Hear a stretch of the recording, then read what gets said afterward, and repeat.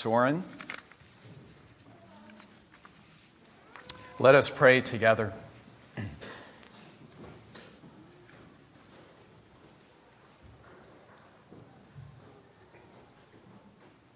Dear God, here we are gathered once again around your word. And we thank you for the way that when your Holy Spirit comes and moves in our midst,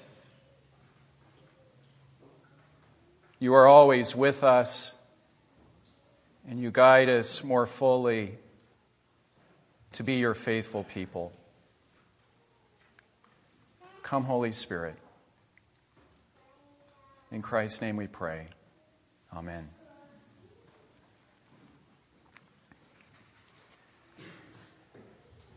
During a sabbatical that I had back in 2004, my family retraced the footsteps of the second missionary journey of Paul through the land of Greece. Jasmine was just a toddler back then, 2 years old, and it turned out to be one of the most precious family experiences we've ever had together. We still reminisce and laugh about it to this day. Another important thing that happened during that trip is that the Bible came alive for me in a brand new way, especially the stories about the early church. And these stories impacted my ministry in a way that has changed me ever since.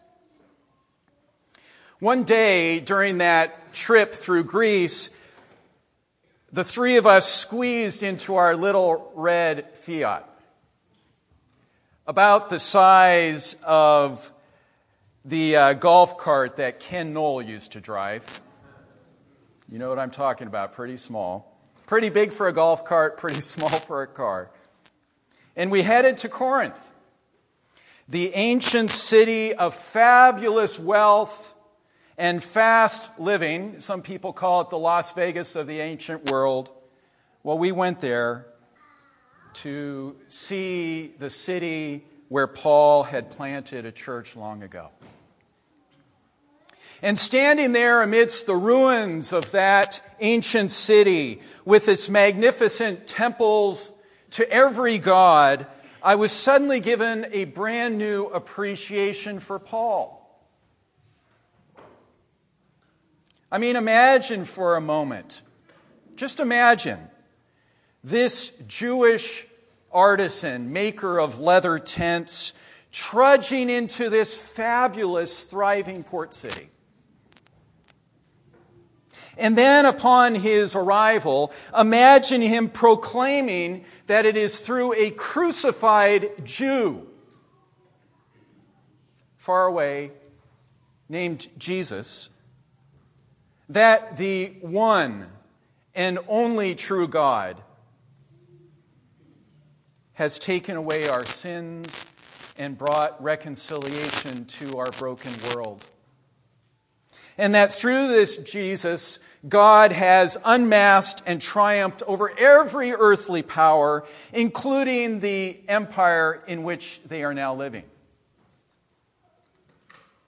That, my friends, took a whole lot of courage, a whole lot of stubborn courage. During my family's visit, we walked through Corinth with a guidebook in one hand and our New Testament open in the other. And particularly, we find many, many details about Paul's ministry in Corinth in Acts 18. How he spends 18 whole months there ministering and making leather tents with Aquila and Priscilla.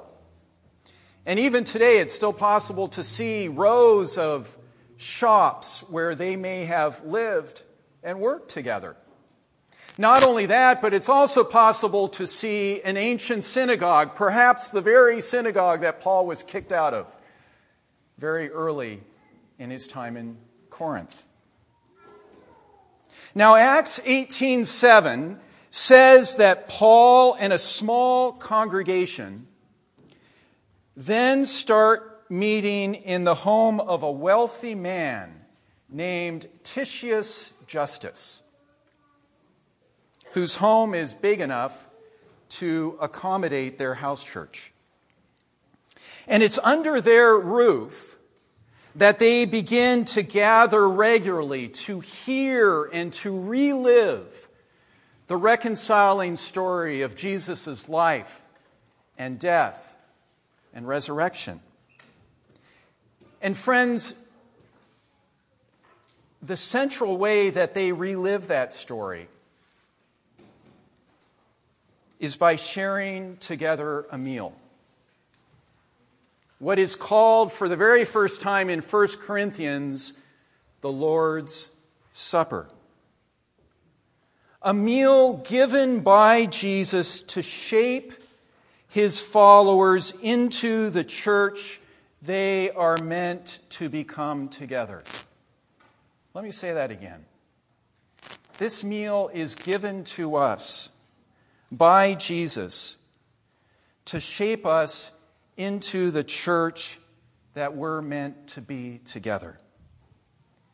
And the folks in Corinth discover that as they regularly eat and drink to remember Jesus, they discover that this remembering has such a deeper meaning than just recalling a past event. I invite you to turn to our reading in 1 Corinthians 11. As Soren told you, it's in your bulletin.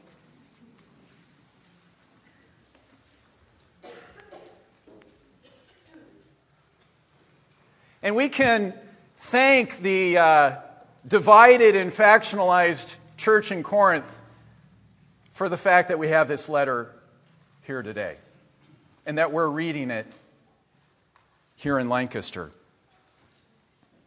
So a few years after leaving Corinth, Paul receives some very disturbing news, troubling news about this particular congregation, and he writes them this letter that you have in front of you. And so once again, as we're often doing in the Old Testament, or in the New Testament, we are reading other people's mail. So what exactly is happening in Corinth? Well, the church has divided into factions, segregated along economic lines. You see, following local custom, they're in Corinth and they're just doing what the Corinthians all do. Okay? Following local custom, the wealthiest members are being invited to the home of Titius Justus early, before everyone else, to enjoy a banquet that precedes the Lord's Supper. Are you with me? They are feasting on the very best food, the best wine, and some of them are even getting an early start, it seems, on communion. Later, the poorer members come, and from early in 1 Corinthians, remember Paul says, not many of you are of noble birth. We know that most of the congregation is poor. So most of the people then show up later on and find much of the food already eaten, and some of the folks even drunk. And when this happens, Paul shouts at them in verse 20, as he is wont to do, "This is not really the Lord's Supper, what you're doing together." Verse 27, "How can you break bread in such an unworthy manner?" Verse 28, "How can you fail to examine yourselves deeply before you partake?" Verse 29, how can you eat and drink without discerning the body of Christ? So let's unpack these three dense verses here a little bit. First of all, unworthy. I hope that in this context it is very clear that this has nothing to do about deserving or being good enough to participate. Partaking unworthily, Paul says, is what happens when we fail to discern the body of Christ and make a mockery of the meal that He has given us to transform us into who we really are together. This discerning of the body has both a vertical and a horizontal dimension, much like the two beams of the cross. Vertically, as we share this spiritual food and drink, we discern that our risen Lord is with us.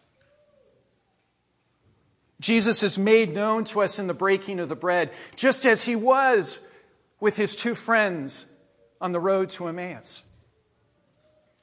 And as we remember His amazing forgiveness, His cross, and His new covenant with us, we are awakened from our sad dream of separation from Him.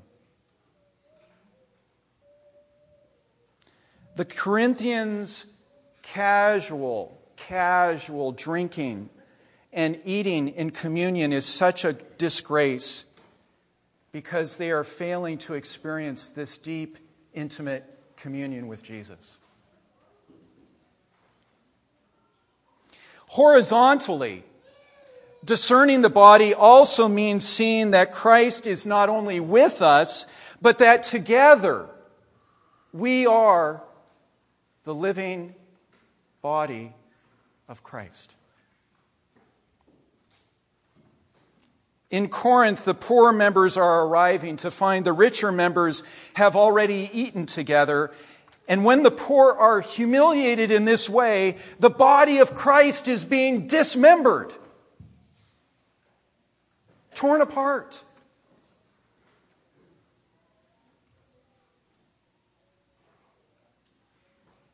And the Lord's Supper is not allowed to do what it's supposed to do,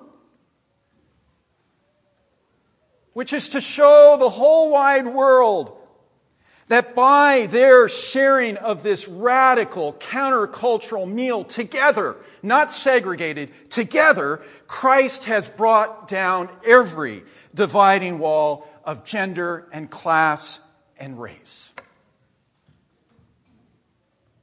When Corinth looks in their windows and sees them eating together, what a radical, awesome witness to their neighbors.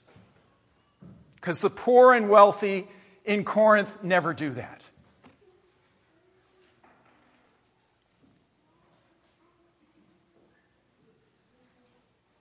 And it's when we start seeing each other here at East Chestnut as the living body of Christ that we can finally begin to understand why a careful examining of ourselves before communion, as Paul urges us in verse 28, is so crucial.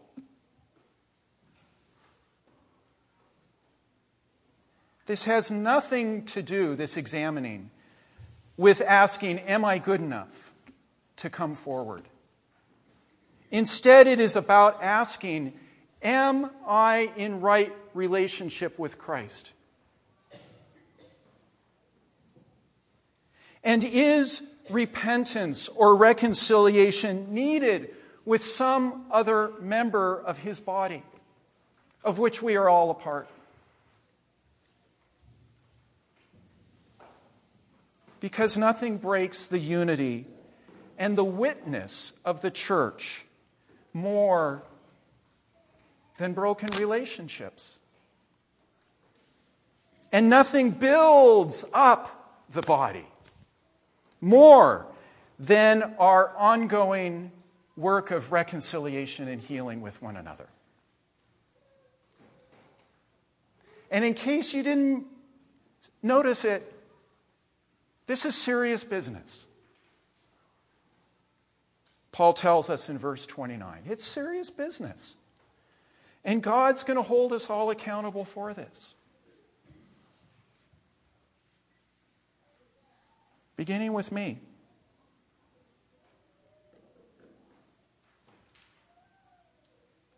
Friends, did you know that the early church, the early Anabaptists, so we're fast forwarding to the Reformation now. People like Conrad Grebel, Pilgrim Marpeck, Balthasar Hubmaier.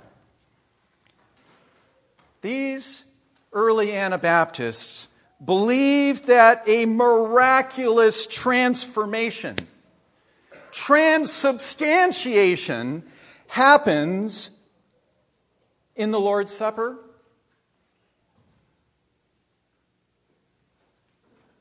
They believed that the transformation, though, doesn't happen in the bread and the cup, but in the people. We are transformed into the living and breathing body of Christ as we share this meal together. And friends, when we see that we are the living and breathing body of Christ together, why don't you just raise your hand and touch lightly the person next to you? Touch Jesus. Touch the body. Put down your hands. When we're aware of this reality, our significant differences and our deeply held convictions do not suddenly change, but the way that we hold them does. The way that we care for each other, the way that we bear with one another in love, the way that we move toward one another rather than away, as we have these past weeks, the way that we listen deeply and carefully to one another in a congregational meeting. All these things are changed and transformed.